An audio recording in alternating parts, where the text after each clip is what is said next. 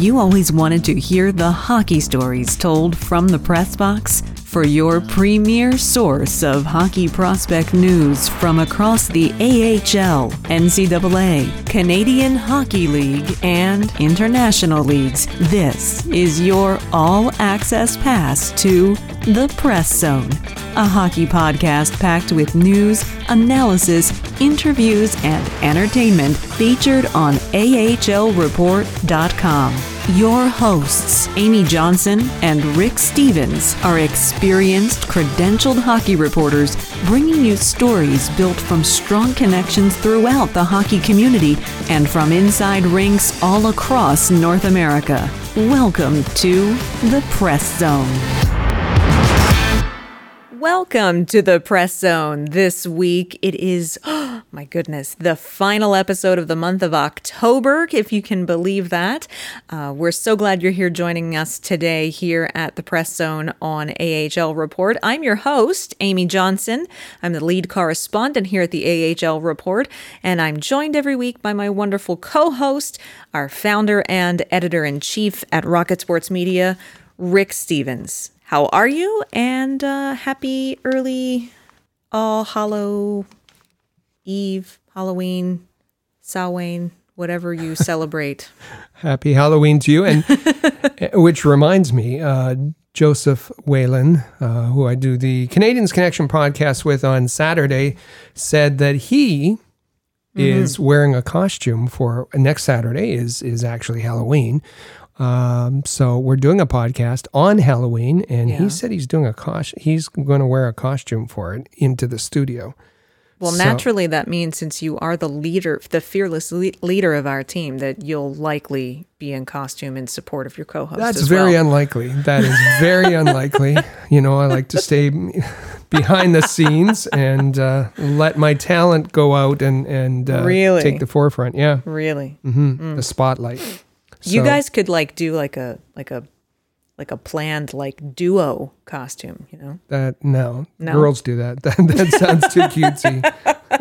No, I don't think so.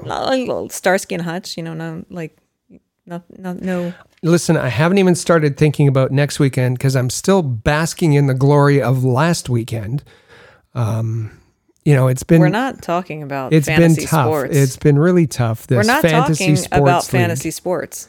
And this is not a fantasy sports podcast. It's taken, it's taken a lot more creativity this year because of not only there's always injuries in football, but now there's COVID diagnoses and games canceled and postponed and moved around, and so it's taken a lot more. A little bit of ingenuity here, so doing pretty well. Yeah, doing pretty well. We have, of course, All Habs Fantasy Sports. We have both fantasy football, fantasy hockey. Our commissioner, BZ, looks after it, does a good job. And this past weekend, I'm down only in 3 leagues this year because of the pandemic.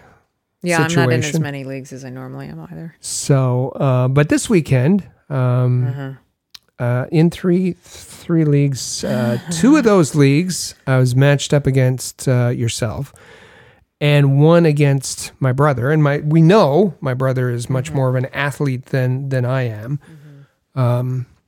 We know that? Well, I would say so. Oh. Our listeners now know. His nephew is a better athlete than both of us put together, I think. I've heard. Did I say his nephew? My nephew, his son. My nephew, yes. My goodness. Quite the baseball player. Yes. Yes, you beat me in a couple of leagues this weekend. Yeah, I won all 3, you were crabbing and crying about it so much when I'm hearing things from you after the early games on Sunday. My teams aren't good. My teams are just not doing anything. So I took pity and then I let you come back and win. Yeah, it's not my fault. You know what was Odell helpful? Beckham Jr. is out for the season. What am I supposed to do? I got a big fat 0 from Odell. You know what was helpful? What? My brother was way ahead was way ahead. And all I had was the Rams defense going up against Chicago last night. Don't anger half of our Philly audience. And don't anger them. The incompetence. The absolute incompetence of Nicky Foles. Our Super Bowl winning quarterback. Helped my Rams defense to get quite a few points, and it was a comeback victory. Oh, Nicky Foles. Mm-hmm. Nicky Foles. And then Carson pulls out some, I don't even know how they won on Thursday night. I really don't. Yeah, you got big points from Carson against me. I got big points from Carson in a game that they didn't deserve to win. I'm sorry. The entire NFC East is a dumpster fire this year. The fact that any of them are going to make the playoffs with a losing record is ridiculous. Well, the Eagles are they still top of the division with 2 wins? Is that I believe so. Okay. The bar is really high for the NFC East, let me tell you. And the Eagles play Dallas on the Sunday night game this week. So Get ready for must not watch TV. But I digress. Okay, yes. So congratulations. Next time, don't worry, I will be sure to return the favor. Well, listen, we've had enough talk about fantasy football this season on this show, so we'll have to... Who are you, Joseph Whalen? That sounds like a Dodge Lake he would try to weasel out of. Come on now. All right. Well, we do have a lot of sports to talk about on this show, just not anymore on the NFL. We have a great show ahead for you today. We've got a great guest coming up in our second segment that you're not going to want to miss. But first, in our first segment, we're going to basically just cover, some NHL and AHL news. So we're going to talk a little bit about some things involving the Montreal Canadiens. Of course, we're going to talk, we've got some Philly topics for you as well. In addition to, there's been a lot of quotes and reports coming out this week on the status of the minor leagues, the AHL, the ECHL, even the SPHL here in the southern parts of the states. And what return to it's getting dicey. We've had that target start date of December 4th for the AHL. That's looking less and less likely every day. So we're going to cover just some of the things that have come out from some of the representatives of those leagues over the last couple of days. And then in our second segment, as I mentioned just a moment ago, we've got a fantastic interview with a very special guest coming today, and that would be Ken Reid. He's a broadcaster on Sportsnet in Canada, very popular sportscaster, and he's also an author of tremendous sports books, and he's joining us today to talk about hockey, of course, but also his most recent addition for your library bookshelf in your home library with his most recent book. So he'll be here with us in our second segment. You don't want to miss that interview. And then in our third segment, we're going to talk a little bit about some of the folks in national hockey media are taking a look at prospect rankings for organizations now that the draft has taken place. And you might be surprised to find that not everyone has teams like Ottawa or the Rangers or Montreal or Philadelphia in the same spot in their rankings of who's got the best prospect pool after the draft. Maybe some moved up, maybe some moved down. We're going to talk about that a little bit, as well as give you a little bit of. I mentioned it's the last episode in October. That means next week is November, which means it is Movember starting next month. So we'll kind of give you our focus on the Movember campaign for this year. And of course, we're going to wrap things up with a great feel-good finale today. Well, let's get going. All right. Sounds good. So let's kick off this first segment talking about NHL news first. And I guess really, Rick, the big thing with Montreal this week was the return of Claude Julien to members of the media in a very, very lengthy Zoom call press conference with the media. And he certainly seemed to have a lot to say. He did, and it's been that way since his health scare, and everyone's happy to know that he's doing well. Mm-hmm. He feels better than he has in a long time. He's exercising and seems to be well on his way. I mean, there was some question whether he'd be able to return behind the bench when he suffered the heart ailment, and but all look to be back on track, and he's planning already for the new season, as you might expect. And he has been a little bit more, since that scare, he has been a little bit more patient for media questions. And it was a little over an hour, I guess, that he spent with the media via Zoom, talking about all range of issues, both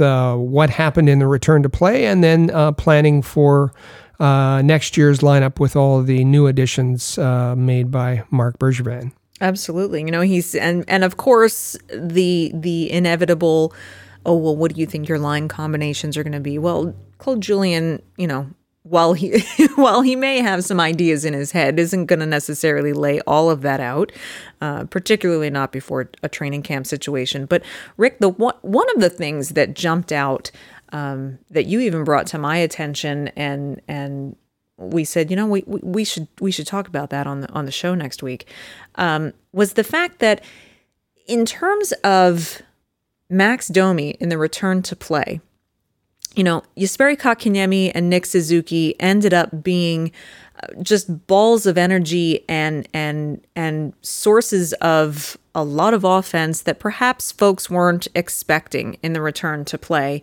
given the positions in the top six that they were given.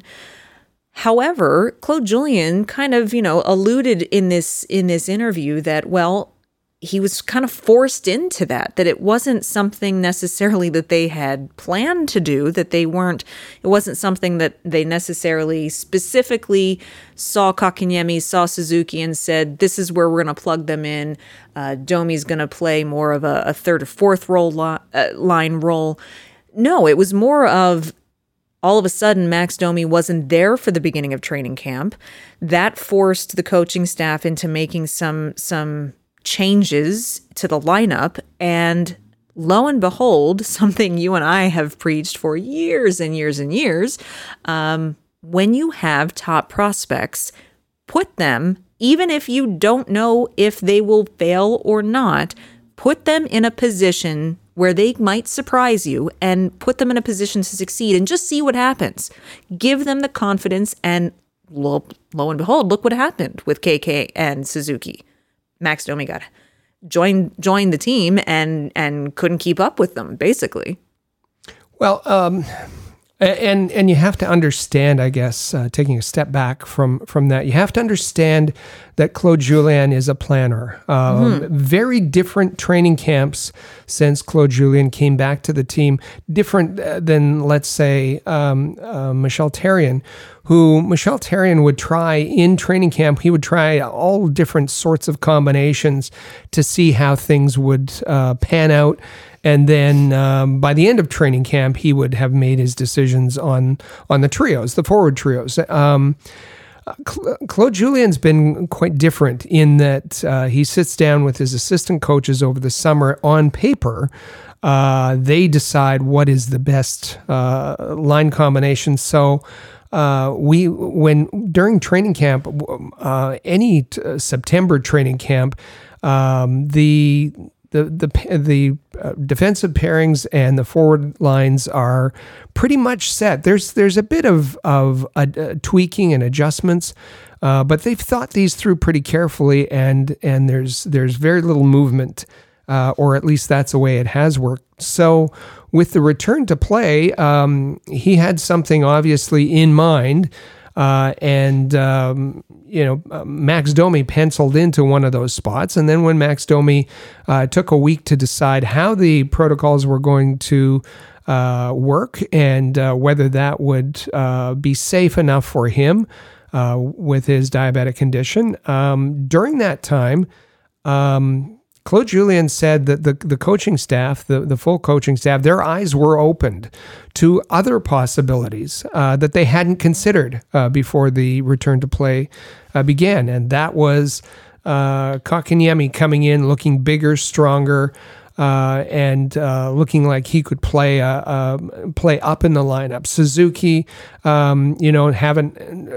had progressed through the season and hadn't missed a step over the pause. So he said that their play during the practices and the exhibition game against Toronto signaled to the coaching staff that their two young center prospects were ready for much more responsibility, and that bumped Max Domi down the lineup, and to use Claude Julien's words, made Max Domi expendable when it came to the offseason.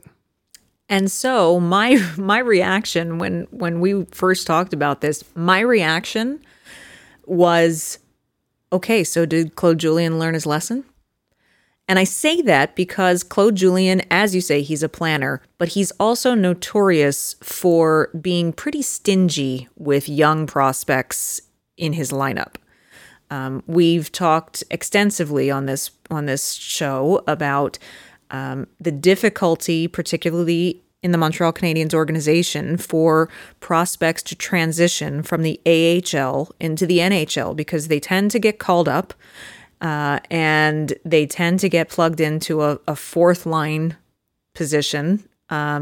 Maybe if they're lucky, they might make an appearance on the third line, but typically it's a bottom six, not a lot of ice time, and special teams is few and far between. And no, not every player that you call up from the AHL, you're going to plug onto the second line and put them on the first wave of the power play. You're not going to do that. However, in certain circumstances and on a case-by-case basis, depending on their merit and how you've scouted their development and how their progress is going, you give them certain opportunities at certain points within a game or certain games within a week that let's put them in this position and let's see what they can do. Let's give them the confidence that we say, okay, we think you can do this. Now show us that you can or you can't. So Claude Julien's been pretty stingy about that. It's pretty well known. So Rick, it's my hope that maybe, I mean, I know they say you can't teach an old dog no tricks, but maybe, just maybe, this will at least give Claude Julien a little more pause when constructing lineups with guys that he's got called up from the AHL or young prospects that, okay, maybe I need to give them a little bit of a not such a short leash and let them show us and surprise us, as you say, to see what they can do. Well, we'll know quite quickly whenever the training camp starts for the 2020-2021 season. We'll see in training camp whether the familiar, the comfortable Tatar, Danault, Gallagher trio is put back together, or whether he makes use of both his young center prospects as well as the new additions in Josh Anderson and Tyler Toffoli to come up with different types of. I mean, that other forward line works, and that there's some chemistry there. So why not? As this is a changing of the guard kind of season. Why not see if the other works? And listen, it's about as you say, putting the young prospects in positions to succeed, and showing them that you have confidence in their talent. Could we also get Victor Mete off his wrong side? Could we do that? Probably not. Is that possible? Could we do that, please? Well, speaking of defensemen, one young player that we do know is certainly getting heaped with praise coming out of this press conference is Alexander Romanov. My goodness, Claude Julien. It's not often that you can say glowing remarks from Claude Julien, but pretty much. I mean, he basically said, I can't say things for certain, but I'd be pretty surprised if he wasn't on our roster. And I think we all would be. Romanov is a bit different in terms of prospects as he's played in the KHL. He's played against men, and the adjustment shouldn't be that difficult for him. Although there's always an adjustment to the quicker pace, the need for quicker decisions at the NHL level. But as you said, Claude Julien seems to have confidence in his abilities, and he'll be sheltered for the most part on the third pairing. That should help him in his transition to the NHL. Absolutely. So it'll be interesting to see how that plays out. I am hopeful for the youth and the future of the organization and the team, and I'm hoping that they're able to maybe get a few more opportunities than they have in the past. For the Philadelphia Flyers, things were pretty quiet on the Flyers front this past week. Our friend and colleague Bill Meltzer had a great article earlier this week talking about a few things that are still kind of up in the air for the Flyers. The signing of Philippe Myers is the big glaring one. He's one left to be signed. So that's something that we'll certainly keep an eye on. But aside from that, hockey news out of the Flyers organization was pretty sparse this past week. However, not necessarily out of the Wells Fargo Center. It was actually just announced yesterday. The Wells Fargo Center announced a new attraction. And this is kind of a great segue into the next topic that we're going to cover in this segment. It's with the NHL not playing, and the NBA is not playing right now either. Buildings like the Wells Fargo Center and every other multi-use sports complex and arena around North America is, we talk about how teams are struggling financially and teams are having difficulty and teams are having to furlough employees and this, that, and the other. However, buildings and building management is also going through the same thing. I get emails constantly from the PPL Center here in Allentown, where the Lehigh Valley Phantoms play, with all sorts of creative ways that they're trying to look to bring in revenue while the building sits empty night after night. So it looks like the Wells Fargo Center has gotten creative as well, and they've announced Winter on Broad Street, a holiday light spectacular. And essentially, knowing full well that nothing is going to be happening at the Wells Fargo Center, at least through the new year, they've announced a brand new dazzling outdoor holiday light attraction for Christmas. It's going to run from Black Friday through January 3rd, and it's going to take up a 160,000 plus square foot area in all of the parking lots surrounding the Wells Fargo Center. They'll charge admission. Everything is socially distanced. People are required to wear masks and so forth. But basically, you get to walk through this big illuminated wonderland that's going to be created with 193 light sculptures and displays and light bulbs and all sorts of things. And they'll charge admission for that. There's only a set number of guests that can enter at a certain time so that they don't have too many people crowded through the area all at once. They'll have, they're going to follow city guidelines. They'll have, in addition to the lights, they'll have concession options, and things of that nature, and a little marketplace, like a little artisan village where they can do some outdoor holiday Christmas shopping and things of that nature.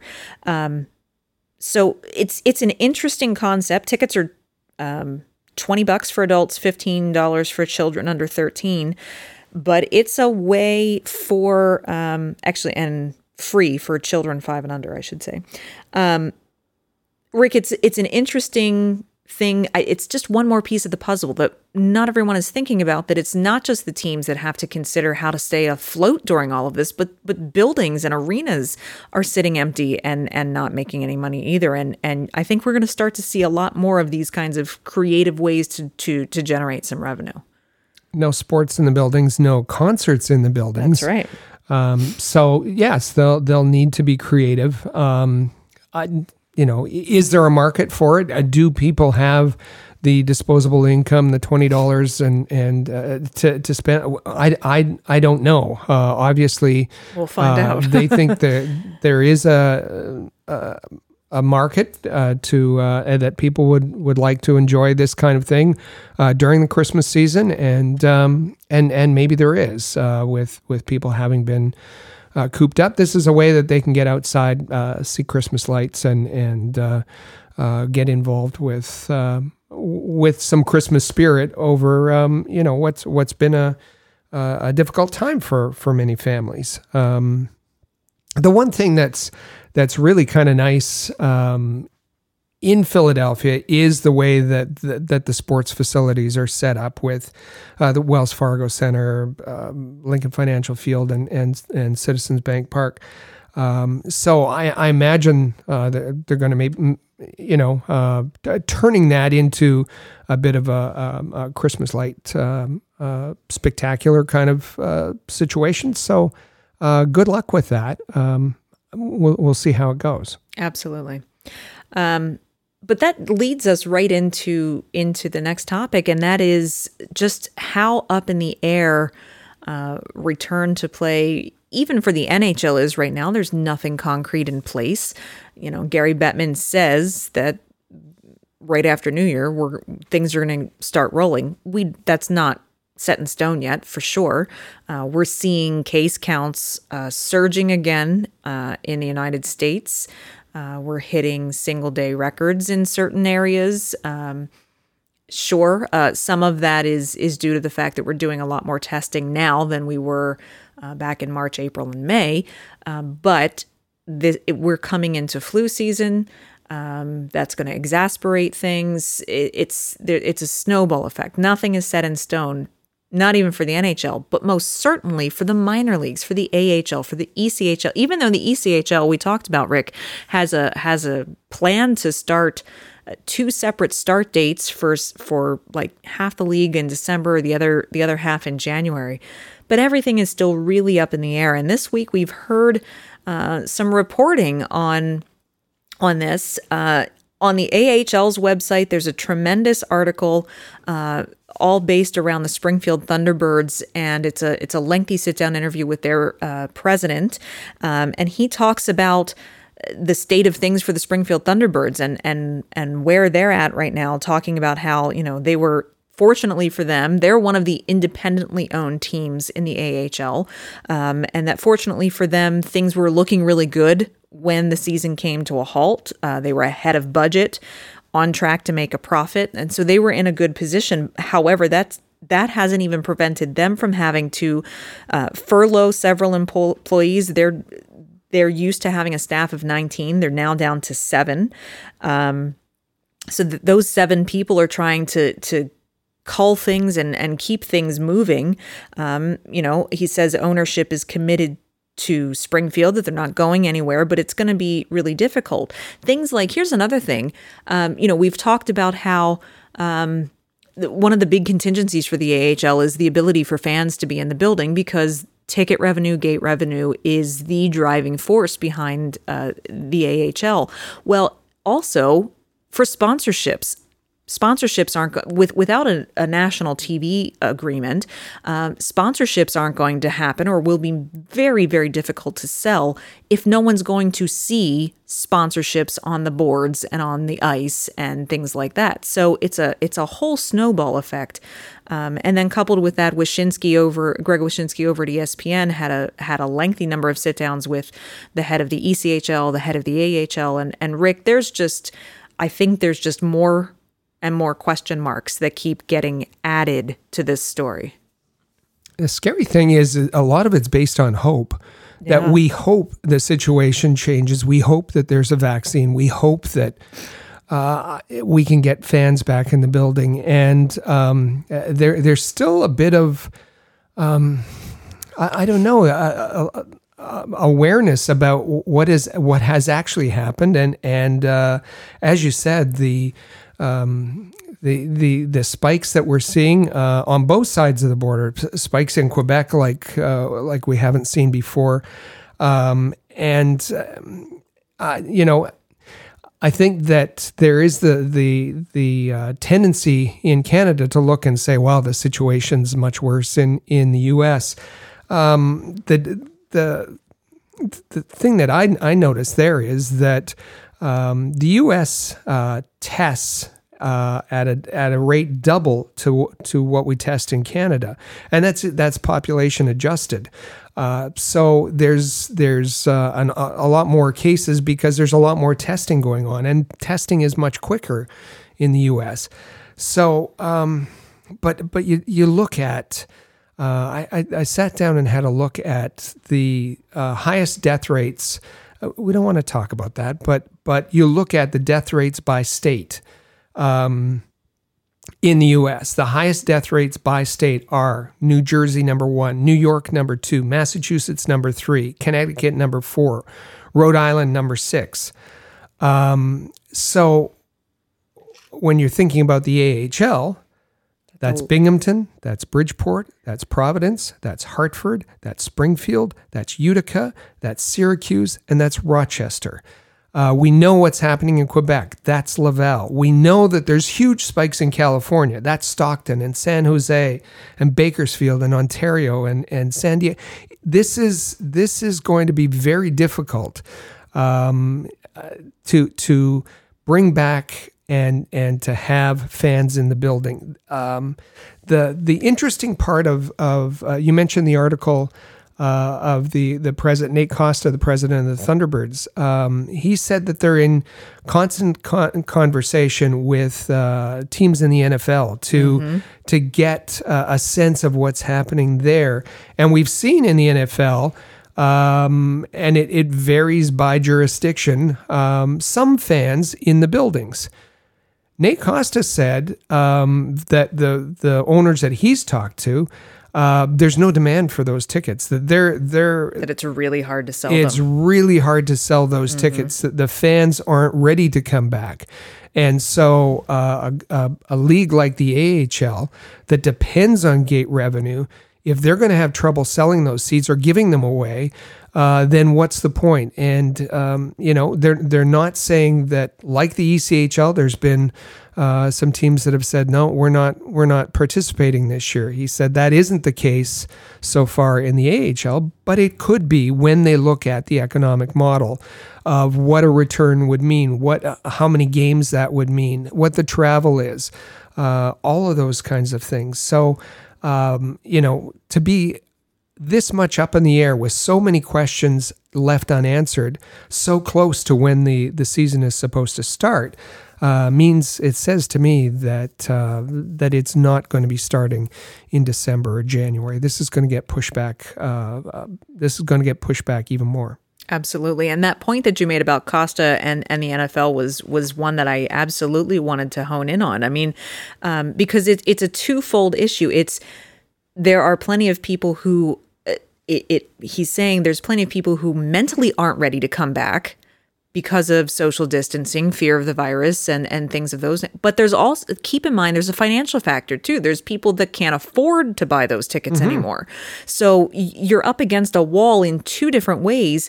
And yes, as you said, he said even the Cowboys are facing challenges. They've had to comp a lot of the tickets of people that you see in those stands. So that's really a harsh reality.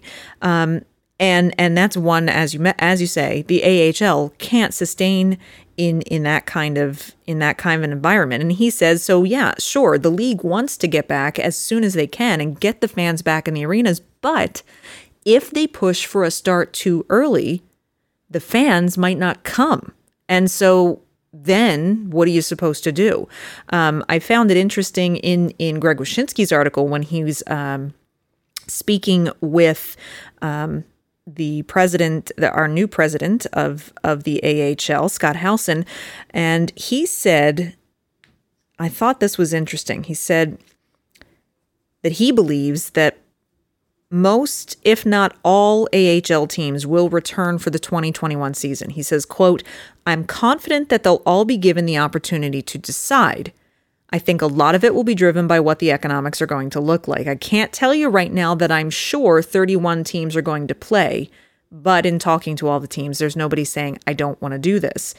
But until we get to an actual start date, what the schedule's going to look like, what the travel's going to be, what the arrangement between the NHL team and their AHL affiliate is going to be, it's hard for me to say that everyone's going to participate. There are too many unknowns right now." And so he also admitted, we're getting pretty close to that December 4th tentative start date. And he said maybe December 4th isn't realistic, that our teams aren't ready to do that. And so now we've heard dribblings about this already, that the NHL might go to an all-Canadian division, because you've got for the AHL, you've got traveling to other cities and other states and other jurisdictions. You've got air travel for a good bulk of teams, even in the Eastern Conference, traveling down to, say, Charlotte. And then you've got the international border between Canada and the U.S., which is still currently closed. So, yeah, they're floating that whole, okay, maybe we make an AHL all-Canadian division. Maybe we move Utica up north of the border so that the Canucks can access their players. Maybe we move Stockton north of the border. Maybe we move, why do I keep forgetting the third Bakersfield. one? Bakersfield up north of the border. And that creates a whole new bevy of issues. So it's, I know we've said this multiple times, but the first thing that we said about this over the summer was that the situation with the AHL would probably be one of the most fluid stories in the return to play narrative, and it is continuing to prove to be so. In the AHL, most, let's say, of the AHL franchise are owned by their parent clubs, although there are some independent ones. The other part of this that's I think has yet to be addressed, and maybe that will be with the NHL's return to play committee, is will the NHL rosters be expanded? Mm-hmm. And how will that be dealt with by the AHL team? Will they travel as a Black Aces squad, or accompany their team with and still be paid? I mean, because this will affect the salary cap as well. Still be paid as if they are part of the AHL, and all of that has to be worked out, and so that if that's the case, then is there going to be movement between the AHL and NHL franchise, and do those schedules have to be synchronized in some way? There's this gets really complicated. Mm-hmm. And what we saw is that maybe what they do is split the season and plan only half the season at a time, which sounds crazy. But maybe that's what they can do to see if there's some improvement going into the second half of the season, and it can look more quote unquote normal with fans in the building and with teams traveling, and maybe even traveling across the border. Now, the ECHL is taking a bit of a more ambitious approach, as we've talked about. They've got a handful of their teams that they are slated to start in December, with basically the rest of them starting after the new year in January. But there is a second team that has opted out for the ECHL season. We had said originally that the Atlanta Gladiators, who are the Boston Bruins ECHL affiliate, they opted out early this month, saying that it just wasn't going to be sustainable for them. But just within the last week, the Norfolk Admirals have opted out. CEO Patrick Cavanaugh calling it, quote, a grueling decision because their current statutes in Virginia state that only 1,000 fans could attend Admirals games, and that's just not that just doesn't work in revenue calculations. So then you're looking at, okay, teams that have to opt out. That means that you're basically laying off your entire staff. You're missing a full season. How do you get those staff back after a year? They've had to move on for other income. I mean, I feel for every team management group in all of this, in every level of hockey, because I don't envy the never-ending list of what-ifs and contingency plans and wargaming that's got to be going on in the boardroom and in the conference room every single day to try to figure out how all of this is going to come together. And this focus, the focus of this conversation is only on the franchises, on the ownership team. It's not on the players. And players in the NHL, they do have a bit of a buffer given the salary structure there. If you jump down to the ECHL, you got to be looking at those guys and thinking, it's tough enough for them to make a living as it is in a full ECHL season. So what are they doing and how are they approaching it? And are they putting in all this off-season training only to realize that they aren't going to be able to make a living from this upcoming season? And do they have to transition out of hockey sooner than they would otherwise? Mm-hmm. That's where it really tugs at the heartstrings, that these guys are going through some tough times and some really tough decisions. It's hard to watch it. And we just keep our fingers crossed. We hope for the best for every player, every staff member, every team management, every building management, for health, safety, and that at some point on the other side of all of this, things will slowly get to go back to the way we very recently remember them being. But right now, the road ahead is certainly unclear as to what the path is going to be. We are going to take a quick break right now, however, and on the other side of this commercial message, we are going to be very excited to welcome Ken Reid, broadcaster with Sportsnet in Canada, to the show to talk about hockey and talk about his latest book that's just been released. So don't go anywhere. We'll be back right after this. The Press Zone is proud to be a partner of Rocket Sports Media, digital media publishers of sports and entertainment websites. Their mission is to build a worldwide network of sports fans who are informed, engaged, entertained, and connected. Learn more about RSM, its team, and its portfolio of brands at rocketsportsmedia.com. Be sure to follow us on social media. Find us on Twitter at the AHL Report. Check out our original game photography on Instagram at AHL Report, and watch our exclusive video interviews with players, coaches, and other notable hockey names on our YouTube channel at All Habs. Just remember to turn on notifications so that you never miss a video. The AHL Report, your premier source for Laval Rocket, Lehigh Valley Phantoms, and all American Hockey League news. Rocket Sports Media is currently recruiting talented, motivated, and committed people to join our team. If you're a student wishing to gain experience, a young professional interested in broadening your credentials, an experienced hockey mind looking for a platform to share your expertise, or a passionate fan looking to contribute to our publications by connecting with fellow hockey fans, we want to hear from you. If you are bright, loyal, passionate, and willing to dedicate yourself to a remarkable team, visit ahlreport.com and click the Join Our Team tab at the top of the page today.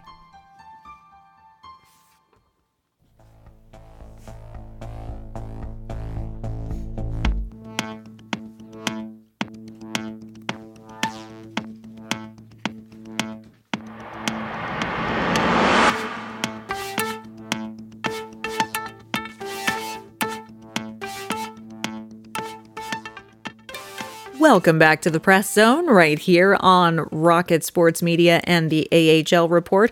Thanks so much for joining us again today. I am your host, Amy Johnson. joined by my co-host Rick Stevens. And don't forget to give us a follow on Twitter. You don't want to miss anything that we've got on social media, so be sure you're following us on Twitter. A couple ways for you to do that. Follow us, of course, at the AHL Report. That's the best place to go to get all of the AHL news, game recaps, exclusive interviews, video, all of that type of things. So be sure you're following us at the AHL Report. If you're a Flyers fan, make sure you're following us at the Flyers Report as well, where you'll get information about your favorite team and the Phantoms and Flyers prospects as well.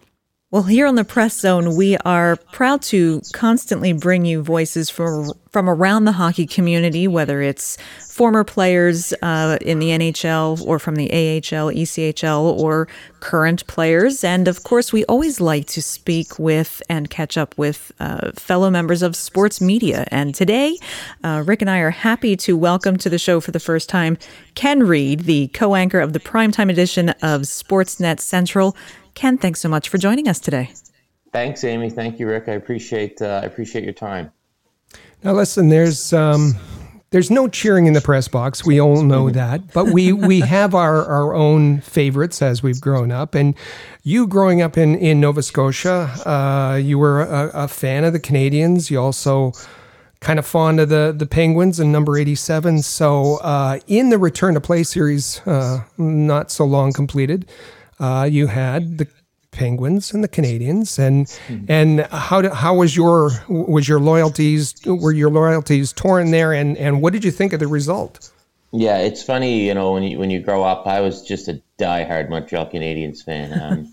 Hockey night in Canada, that was our game on Saturday nights, and I would dress up in my Habs stuff, and I would make my little sister dress up in her Habs stuff. I brainwashed my sister Kate into being a Habs fan. I loved Guy Lafleur, Mike McPhee, Stéphane Richer, Shane Corson, all those guys. And I was diehard. And you guys know what it's like. You get a little older. Sometimes you keep that fandom, but when you start to work in the media, as you mentioned, no cheering in the press box. And, you start to meet some guys in the game, and you kind of end up cheering for the stories. And That's right. And cheering for certain people and hoping good things happen to good people.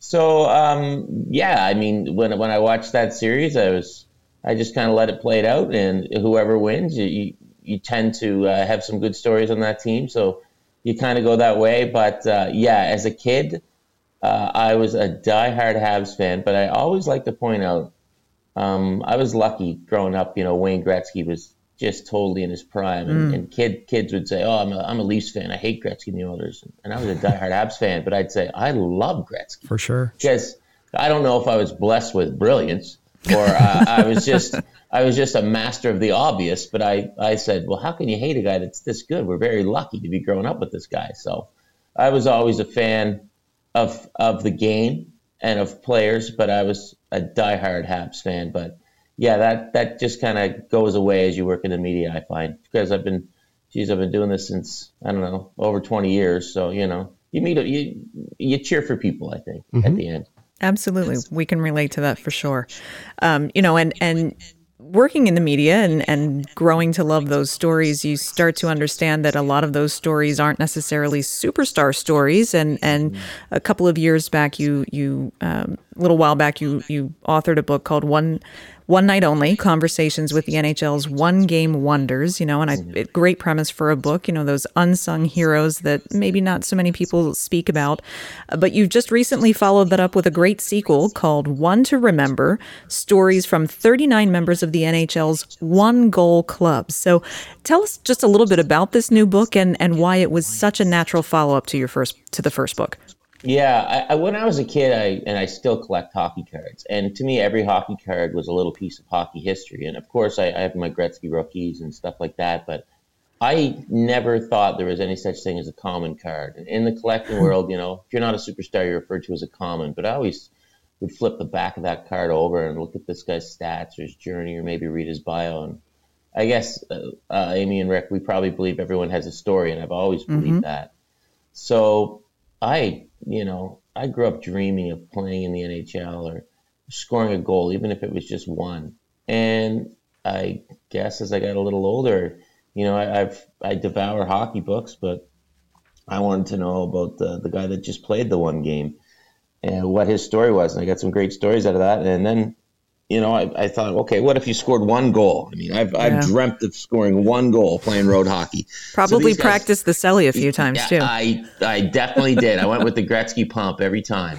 And I thought, well, what's it like to score one goal at the NHL level? That's going to be a dream come true. And then I thought, well, what if it isn't? What if it's just part of this overall hockey journey, or what if it's not enough? So we have a great stats guy at Sportsnet named Steve Fellon. So I asked him one night for a list of one goal scorers, and he printed it off for me. There's give or take around 400 guys at a time. Wow. And there were some names I knew, like Dave Hansen from the Hansen brothers. I knew him. I knew Frank Beaton. He's a Nova Scotia guy who was a tough guy in the 70s. I knew Dennis Bondy. I know Flyer fans would be familiar with Dennis. Especially if you're a fan of the Phantoms from back in the day, and Dennis skating around in the American League. Yeah. Most penalty minutes in pro hockey history, he scored a goal. And then I went down the list of those guys I didn't know. So I remember going to look for a guy named Les Kozak because I wanted some original six guys in there, and he scored a goal in the 60s for the Leafs. But I just kept coming across the name Dr. Les Kozak, who'd lectured at universities in Poland, taught at LSU, worked at the Jackson Laboratory in Maine. And I'm like, this is a world-renowned scientist. It can't be the same guy. Well, it was. Wow. I wanted to do a story on a guy named Stu McNeil. And I just kept coming upon Dr. Stu McNeil, orthopedic surgeon. Well, this can't be the same guy. It was. Wow. So all these guys, no one was quite the same. And these goals, in a lot of cases, I thought would be the end of the journey. And it was kind of the start or a push to go in a different direction. And what amazed me, I mean, guys, if I scored a goal in the NHL, I'd have it tattooed on my forehead. I sniped in the NHL. Some of these guys were super proud. Some of them didn't. They're like, yeah, it was nice, but whatever. Some of them, one of the guys lost the puck playing pond hockey behind his house. He's like, yeah, it's back in there somewhere, and just kind of shrugged his shoulders. So, yeah, it was really interesting to talk to all these guys. It was a lot of fun. Well, we love good hockey stories, and what regular listeners of the Press Zone will know that I harp on, the hockey community is a small community, and we talk about the connections. And in the book, the chapter is laid out really nicely. There's a section on goaltenders, which I naturally gravitate to, one on tough guys, players who played with Hall of Famers, and then there's the one with family ties, and that's where there's a connection with the Montreal Canadiens. Steve Thomas, of course, was 1,200 games, very famous. But his son, Christian Thomas, not so famous, relatively so. But he had his opportunity as well. And just to catch up, or a scene set for Canadiens fans, about 14 months into Marc Bergevin's tenure, he made a trade, and it was Danny Cristo, the much promise from Danny Cristo, speedster. Some problems with character, traded to the Rangers for Christian Thomas. And in that press conference, Marc Bergevin spoke about character of Christian Thomas. Yeah. And that was, obviously the bloodlines were pretty strong there.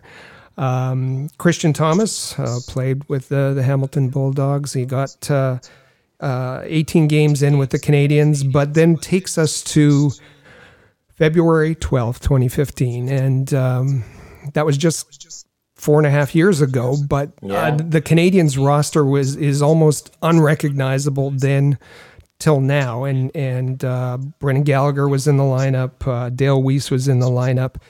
Carey Price wasn't actually in the lineup. He was on the bench. Dustin Tokarski was getting a turn, but Jeff Petrie was in the building, but he was playing for the Oilers. So it was a very different Montreal Canadiens team. And there was a fourth line, Michael Bourneval, Jacob de la Rose, and Christian Thomas. And Christian scores. I mean, if you dream of scoring in the NHL, right, it's a highlight reel goal. Right. And a lot of the guys in the book, it's a rebound, it's a slap, it's a, whatever. Christian scores, from what I could do, the 39 guys I saw, and you didn't have video of all their goals, he scores an absolute beauty. It is the dream come true goal, right? It's in a packed Bell Center. crowd's going nuts. He totally snipes it, and that's it. That's his lone NHL goal. And you're right, the Habs were kind of in this transition phase there where they were kind of turning over their roster, and Christian was just kind of swept up. He was a guy that got called up, played in just under 20 games.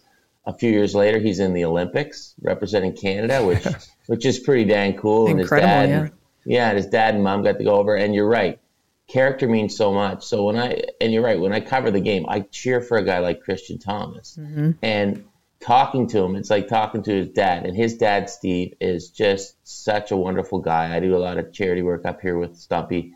He is just a quality individual. Christian's the same thing. And what I love about this book and doing these stories is you do get to talk to a lot of quality people. Nobody I talked to said, no, if I reached someone, they spoke to me. And I wanted to make it clear that I'm doing the book from the perspective of, wow, you scored a goal in the NHL, as opposed to, oh, you only had one. Right.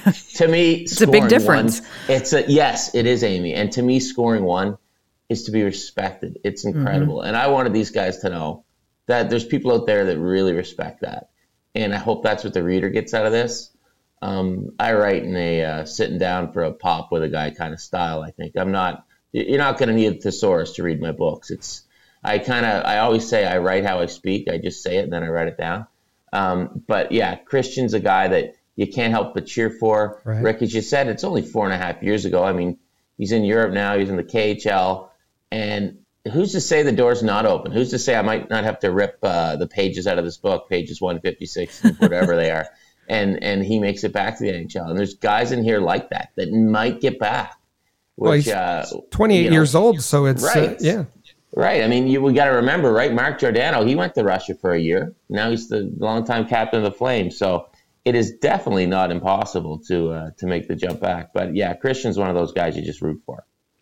Now I have to, being based in the Philadelphia area for our Flyers fans, I have to switch gears here in a little bit and talk about Coatsy. Got to talk about Steve Coates. You do. For me, I enjoyed very much when Steve Coates was part of the Flyers television broadcast, just because of his really easygoing, self-deprecating humor style. You even mention in his chapter when he was traded from the Flyers organization to the Detroit Red Wings, he was part of a 5-player trade, and he said, "Well, but I wasn't really part. I was the and you get Steve Coates in the trade." Yeah. So. He has a pretty remarkable story about his one and only goal, but then this is one of those stories where Steve Coates isn't really remembered and so revered in Philadelphia because of the handful of games that he, 4 or 5 games that he played in the NHL and his time in the American League. It's that he's built a decades-long career as a broadcaster in Philadelphia, and oddly enough, we just spoke on last week's episode of this show, giving a tip of the hat to Doc Emmerich and talking about how Doc got his career started in Philadelphia because Ed Snyder started Prism Cable when cable was becoming a thing, and Doc came over and got his first start at NHL play-by-play, working with Bill Clement mostly. Well, that was the same time that Steve Coates got an opportunity after he had retired from pro hockey, that Ed Snyder said, "Come on over, we need somebody to do radio." And part of the reason he got that gig was because he was that humorous guy that was making fun of and impersonating broadcasters and so forth. But as you'll know firsthand, I know from in a previous life, I was a television reporter producer. Doing TV is not as easy as a lot of people think it looks. And Steve's first shot at it that night didn't exactly go as smoothly as possible. Yeah. But he's built this decades-long career of being this beloved, just kind of every man's kind of broadcaster in Philadelphia. And so can you just talk a little bit about, what it was like chatting with Steve about his history coming up through hockey before being a broadcaster for this book, and just what it means to have that different kind of path? Well, you know what? When you talk to Steve, he makes you smile through the phone. He's one of those guys. He's contagious. He's awesome. I quite enjoyed it. He's just a fantastic example of the goal leading to something else, right? The goal was the beginning of his journey almost. And he's a guy that got a tryout because the scout that saw him knew that he had played with his son previously. He wasn't a hot shot coming out of college. The advice I always give to young broadcasters is I always say the greatest audio slave lyric of all time, my favorite all-time audio slave lyric is, "To be yourself is all that you can do." Steve Coates is himself. Mm-hmm. Now, Amy, you know, sometimes when you're in TV, being yourself is the hardest thing to do. It is. And man, Coach, you told me about that first broadcast, because he was probably trying to be a broadcaster, right? He was trying to be the guys he was imitating. Then after a while, he probably realized, well, they hired me because I'm me. And so he was like, just be yourself. And he is so genuine, so authentic. He's a guy that I look up to as a broadcaster and kind of go, yeah, I like to think that's what I am too, right? Just a guy. But that goal gave him an opportunity, and Ed Snyder saw him as this guy with this contagious personality, and it worked. Mm-hmm. So I love the photo of Coatsy in the book with Bernie Perron. Yeah. I asked him if I could use that photo for the book. He's like, oh man, that's like one of my favorite photos. I'd love if you could use that, because you can just see it's Coatsy getting a laugh out of a Hall of Fame goalie, right? That's right. They're just sitting there having a blast. That's right. So that is Steve Coates, and you're right. The whole chapter on him is self-deprecating. Mm-hmm. It's fantastic. I mean, he's on a breakaway with a pulled groin. He's talking about dumping in the corner. It's a riot. The world needs more Steve Coates. Put it that way. I agree for sure. Well, the entire book, the great thing about a book like this, and you mentioned it a couple of minutes ago, it's written in a very conversational style. It's an easy read. It's one of those things where you can pick up and just read one story at a time if you mm-hmm. don't have time to sit down and read it in full. I highly recommend that people go out and pick it up, in addition to its predecessor, the One Night Only, the One Game Wonders book as well. Thank you. So my question for you is, what's next on the horizon? Do you have an idea of what's coming up next for the book writing? I don't. It's funny. This is my sixth one, and people ask me, "Oh, you must have had a lot of time to write during the shutdown, during the lockdown." I said, no, that was the one time I couldn't get anything done because my two sons were home. My boys are 7 and 5. So I work nights at Sportsnet, and when I write during the day, and it's quiet time at the house during the day, and the boys are home. So I've got to put on my full-time dad hat as opposed to 3 o'clock on dad hat. And so no writing during that. I've talked to a former player about possibly writing a book with him, a buddy of mine. We might do that, but there's nothing on the way officially. But you talk to people and they say, "Oh, writing a book, oh God, it was awful." I actually enjoy it because I got to talk to 39 guys who got to do what I wanted to do. Mm-hmm. They got to score in the NHL. So yeah, I mean, my style's pretty conversational, and it's like I said, a lot of guys will say, I read your book, 39. I say, yeah, I get it. I know. And I don't take that as an insult. I take that as a compliment. Everyone has to read. But I think you guys know what I'm alluding to, the bathroom. Anyway, nothing planned, but I never know what'll quite come my way. But I really did enjoy it. And the thing is, you don't need to have read One Night Only to read One to Remember. But hey, man, if you buy them both, I get 50 cents royalties off each one. So that's $1 in my pocket. Yeah. So have at her. But I really enjoy the process. And I love telling stories of guys that maybe people don't know their story. There's guys in here, I'm sure they've only told this story to their kids or their family and friends, about their one goal. So I was really happy to get to tell it. And I actually got a nice handwritten letter from Dr. Stu McNeil. Oh, wow. And it was just kind of, thanks for remembering me. And that means a lot when you sure. when you hang up the phone and the last thing they say is thanks for remembering me. And if I can put a little story to print and make it part of hockey history, I consider that just an honor to be able to do that. Well, we certainly agree with that. We greatly enjoy getting to help promote and speak to someone who's just as passionate about telling everyone's hockey stories throughout the hockey community, not just necessarily the big superstars. All of the stories are important, and it's, as you mentioned at the beginning of this segment, it's they all deserve respect for whatever level of pro hockey they get to, because it's a struggle every single day to get there and maintain it. So it is. Thank you, Ken, so much. Again, the book is called One to Remember, Stories from 39 Members of the NHL's One Goal Club. We want to thank you for your time. We also want to thank Susanna over at ECW Press. She has sent us a few copies of the book that we'll be announcing in recent days and weeks, or in upcoming days and weeks. We'll do a little promotional giveaway contest, so be on the lookout for that, and get a few copies of this book out there to some of our listeners. Awesome. That's good of Susanna. But thank you, Amy. Thank you, Rick, for having me. And always happy to talk hockey. Call anytime. Thanks a lot, Ken. This has been great. Thanks so much, Ken. Thanks, guys. Appreciate it. Take care. See you guys. Rick, I have to say that was that was a very fun conversation with Ken. I'm so glad that he came on the show. And really, this book, we talked about it with Ken a little bit there.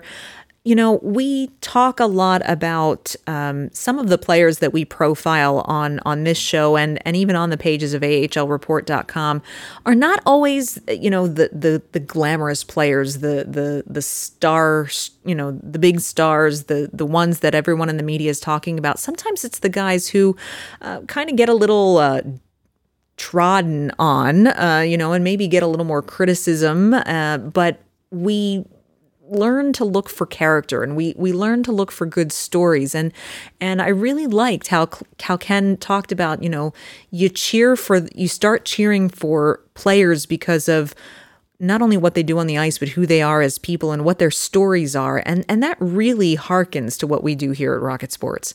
Absolutely. We started that, I said, no cheering in the press box.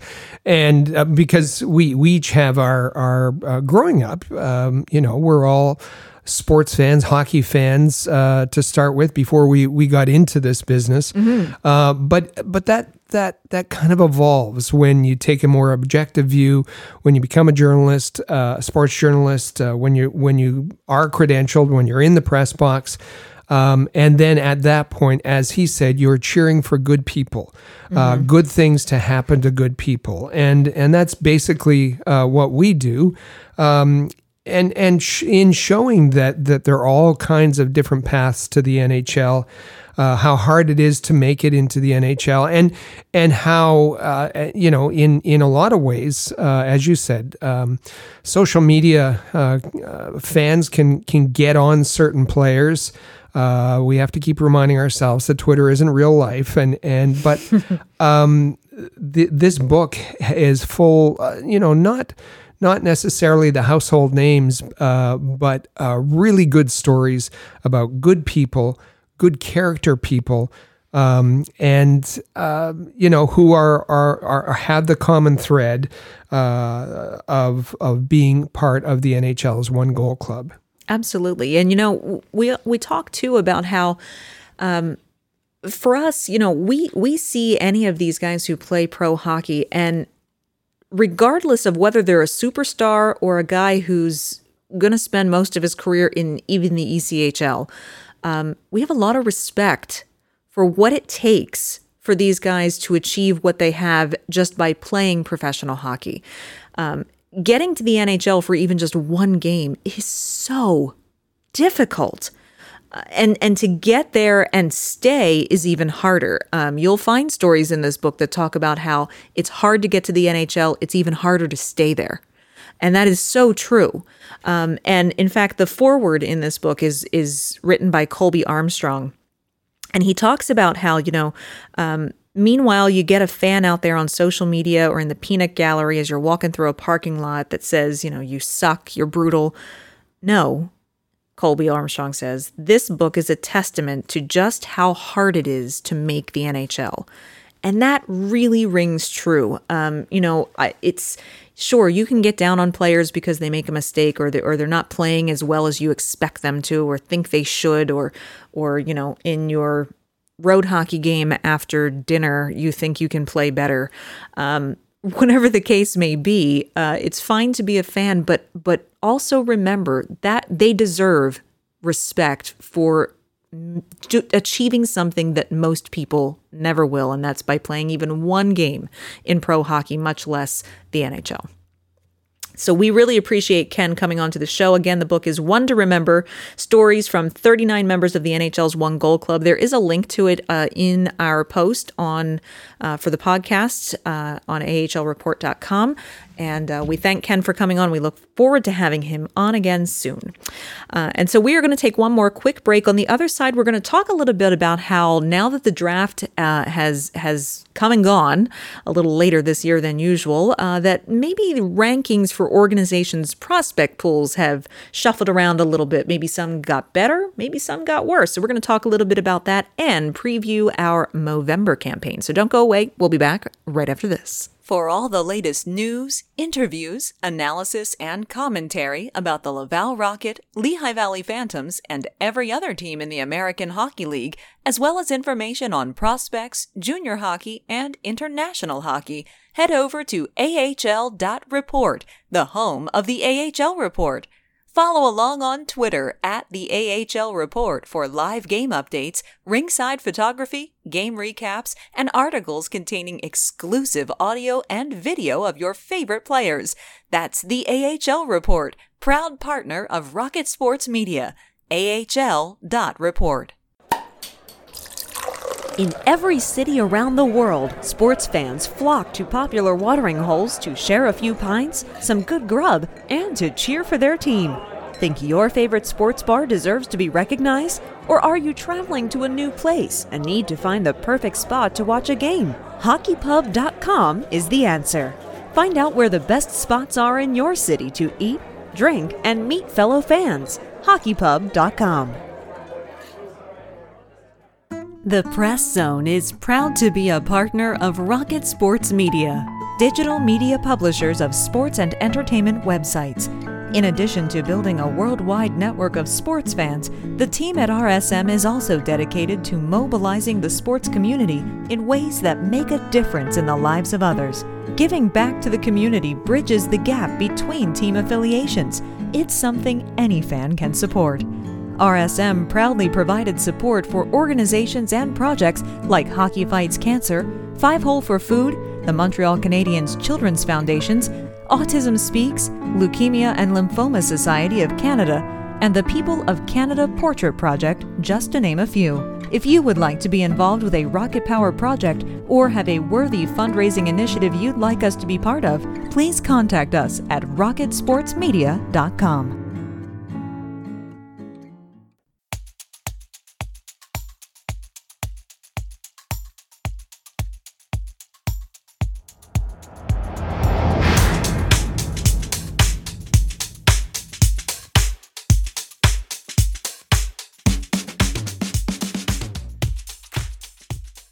And welcome back once again to the Press Zone right here on Rocket Sports Media and the AHL Report. Once again, I'm your host, Amy Johnson, joined by my wonderful co-host, Rick Stevens.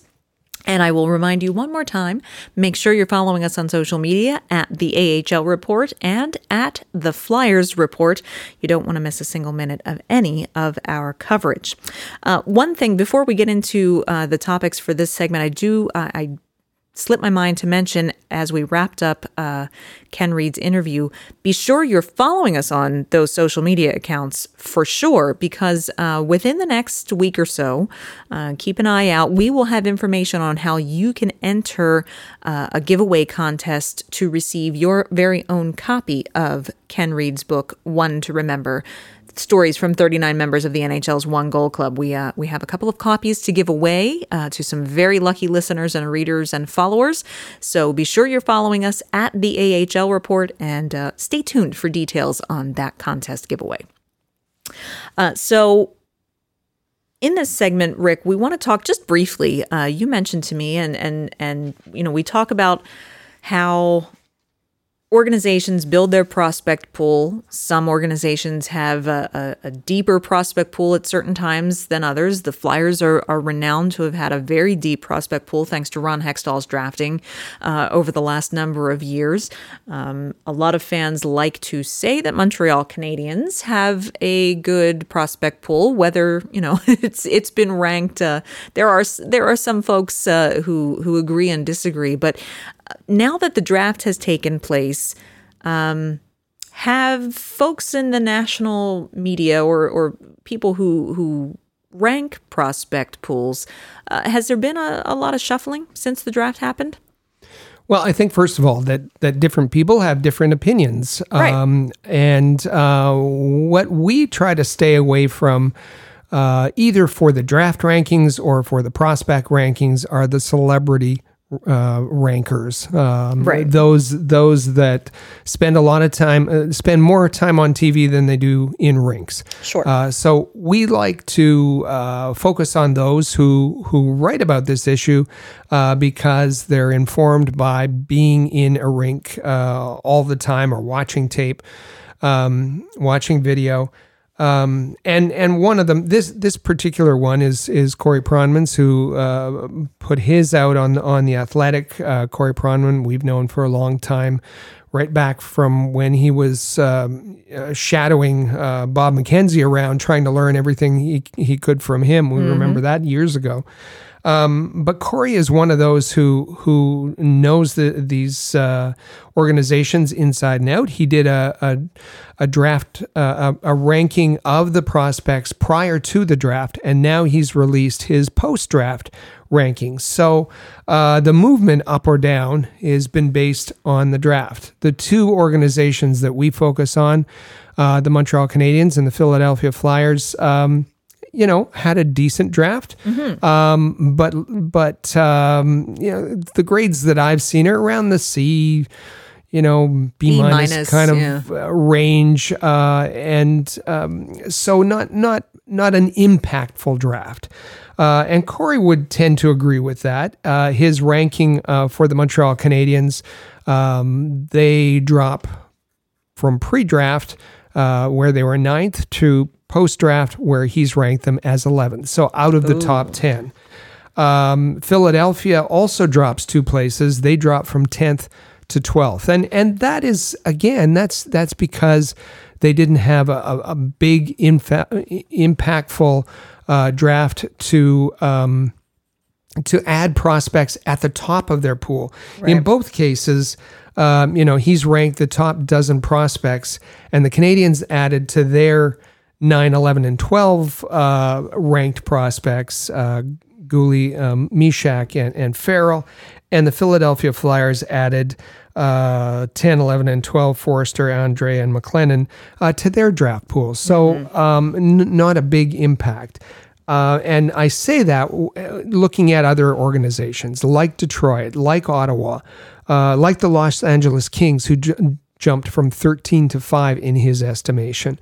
The Rangers. The Rangers, he had them ranked first before the draft, and they weren't going to move out of that spot once they got a chance to pick first overall. So I think the issue with fans is, as you said, the Flyers always talk about Hextall's picks, and they were great.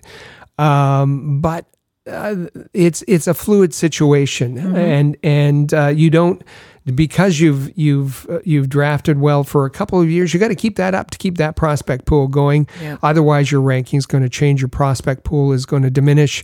Also, when you've been successful with draft picks, those prospects graduate, and they aren't part of what's evaluated as your prospect pool anymore. So it's always something that teams have to be working at. And those rankings, again, we see it on social media about the Montreal Canadiens. Top prospect. Well, that changes, and you got to keep up on it. And it's the reason why we like to talk about it from time to time and let our listeners know where where things kind of fall with respect to those two organizations as they compare to other teams in the league. Absolutely. And that's not to say that you shouldn't get excited about your prospects. Of course not. No. And that's the nuance, right? Between analyzing a prospect pool and just being excited about the prospects that a team drafted. And so that's not to say that the players that Montreal and Philadelphia or any other team drafted this year aren't players to get excited about. There are some players in both of those organizations' drafts that I think are going to be really fun to watch develop. From an analytical standpoint, it simply means that the players, while you may be excited about the fact that they were drafted by Montreal or by Philadelphia, don't expect to see them in the lineup right away. It just means that, they're going to need some time to develop. It means you're going to get some time to get excited about watching them play in junior, perhaps, or college hockey. Maybe some of them will come through the AHL system. You'll get excited about watching them there. We'll certainly cover them at that level as well. So bumping down in your prospect pool ranking is more of a just how deep is the organization's prospects. It's not a message of who has good prospects or bad prospects. It's just about how soon will they be impactful, to borrow Rick's words. But very interesting to see both Philly and Montreal, according to Corey Pronman, drop out of the top 10 in the league for their prospect pools. So got to work on that for next year.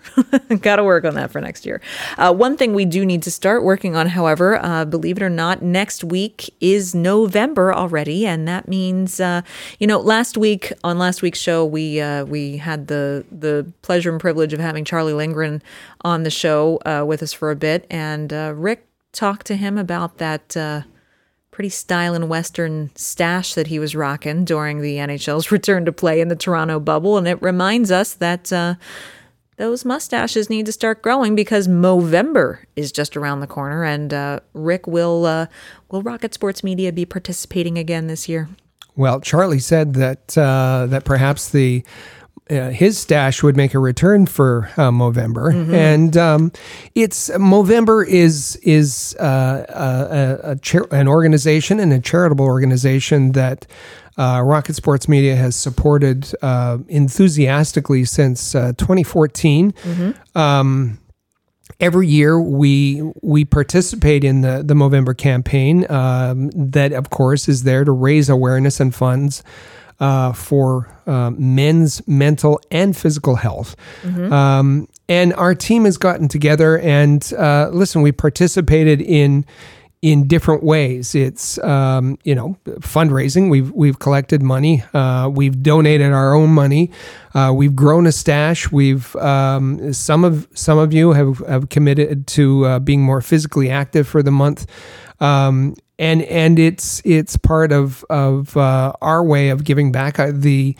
The commercial that just was on talked about rocket power, and we're a small, tight-knit organization, a family, as you might say, and we I'm very proud of our group. That we all enjoy working together. Not only to help produce a premier product that we deliver to you that you can trust in, but we come together to use our social media power to raise awareness for worthwhile projects, and certainly Movember over the years has been one of them. So we're going to ask you, we're going to be reporting on it. We may have some stories on the websites. We're going to maybe be asking for you for money, but we understand that's not going to be the focus this year. Even though the need is still great, it's a challenging time for you and your family. So our focus is going to be just on you thinking about and raising awareness on your own social media and participating that way about the men that you care about. They're your fathers, your brothers, your uncles, your husbands, and your grandfather, and we all love them, and we all want them to be healthy and live a long, full life. And we're glad that there's organizations like Movember who are able to bring us together once a year in November to remember that and pull us together as sports fans. Absolutely. So again, that's another reason for you to be following our social media accounts at the AHL Report. You can find Rick at All Habs. You can find me at Flyers Rule, and we'll have details coming out on how Rocket Sports is participating in Movember this year and how you can join in the campaign as well. Before we go, however, always have to end the show on an upbeat note with a feel-good finale. This week it's called Rock of Ages. Rock of Ages, pretty good song. Def Leppard. Mm-hmm. Well, ever since, found this story that I thought was great. Ever since 1941, there is a school in Arkansas called the Arkansas School for the Deaf. And they've been, as I said, they've been around since 1941. Their school mascot is a leopard. That's right. They are the Deaf Leopards. And a certain rock band found out about it. And a certain rock band went and visited the school. There's some pictures online of the members of the band with some of the students, but they invited the students to come to a Def Leppard show, and so there's pictures of them up on stage with their scoreboard that says the Def Leopards on it. And Arkansas School for the Deaf Leopards. It's fantastic. It's fantastic. So kudos to Def Leppard. I mean, I live in Eastern Pennsylvania. Def Leppard's was huge around here. Still is. Love Def Leppard, and love hearing that some very deserving students got a pretty remarkable experience getting to meet the band. Love those kinds of stories. We are just so glad that you were here with us this week. Thanks again to Ken Reid for joining us today. Again, we've had some tremendous guests on the show within the last couple of months. Ken Reid this week. We had Charlie Lindgren last week, Bobby Farnham the week before that. We've had recently Brian Propp, Danny Briere. Of course, got folks from the media. We had Doug Gellivan over the summer. We had our friend Bill Meltzer was on, Russ Cohen. We've had just so many. So if you want to go back and catch up on some of those old episodes and catch those interviews, if you missed any of them, Rick, what's the best way for people to do that? Well, I think what I'm going to focus on is making sure that you subscribe. You subscribe and you share. You listen to the podcast. You subscribe and you share with your friends. And that way, we have ahlreport.com. We have rocketsportsradio.com where you can go back and listen to archived episodes. But you can find those on every podcast platform out there. And if you subscribe, you'll not only get the most recent episode, you'll be able to look back in the archives. And we're on Google Podcasts, we're on Spotify, we're on Apple Podcasts, we're on Pocket Casts, we're on Overcast, we're on TuneIn Radio, and most recently also on Amazon Music. So subscribe. That's where we're asking you to do two things, is to subscribe and to share it with fellow hockey fans. Absolutely. We really appreciate you being with us every week. As we've said, there is no shortage of content for us, even though it is technically the off season. We'll continue to bring you great interviews that you won't find anywhere else, exclusive interviews, like the one that we had today with Ken Reid and Charlie Lindgren last week. So thank you for joining us. Be here with us every week. Continue to stay safe, social distance, wear your mask, wash your hands, just stay safe out there. And stay safe if you are choosing to participate in Halloween this weekend. We want you to have fun, but we want you to be safe as well. And be sure you tune in for the Canadians Connection with Joe Whalen and Rick Stevens on Saturday if you're a Habs fan.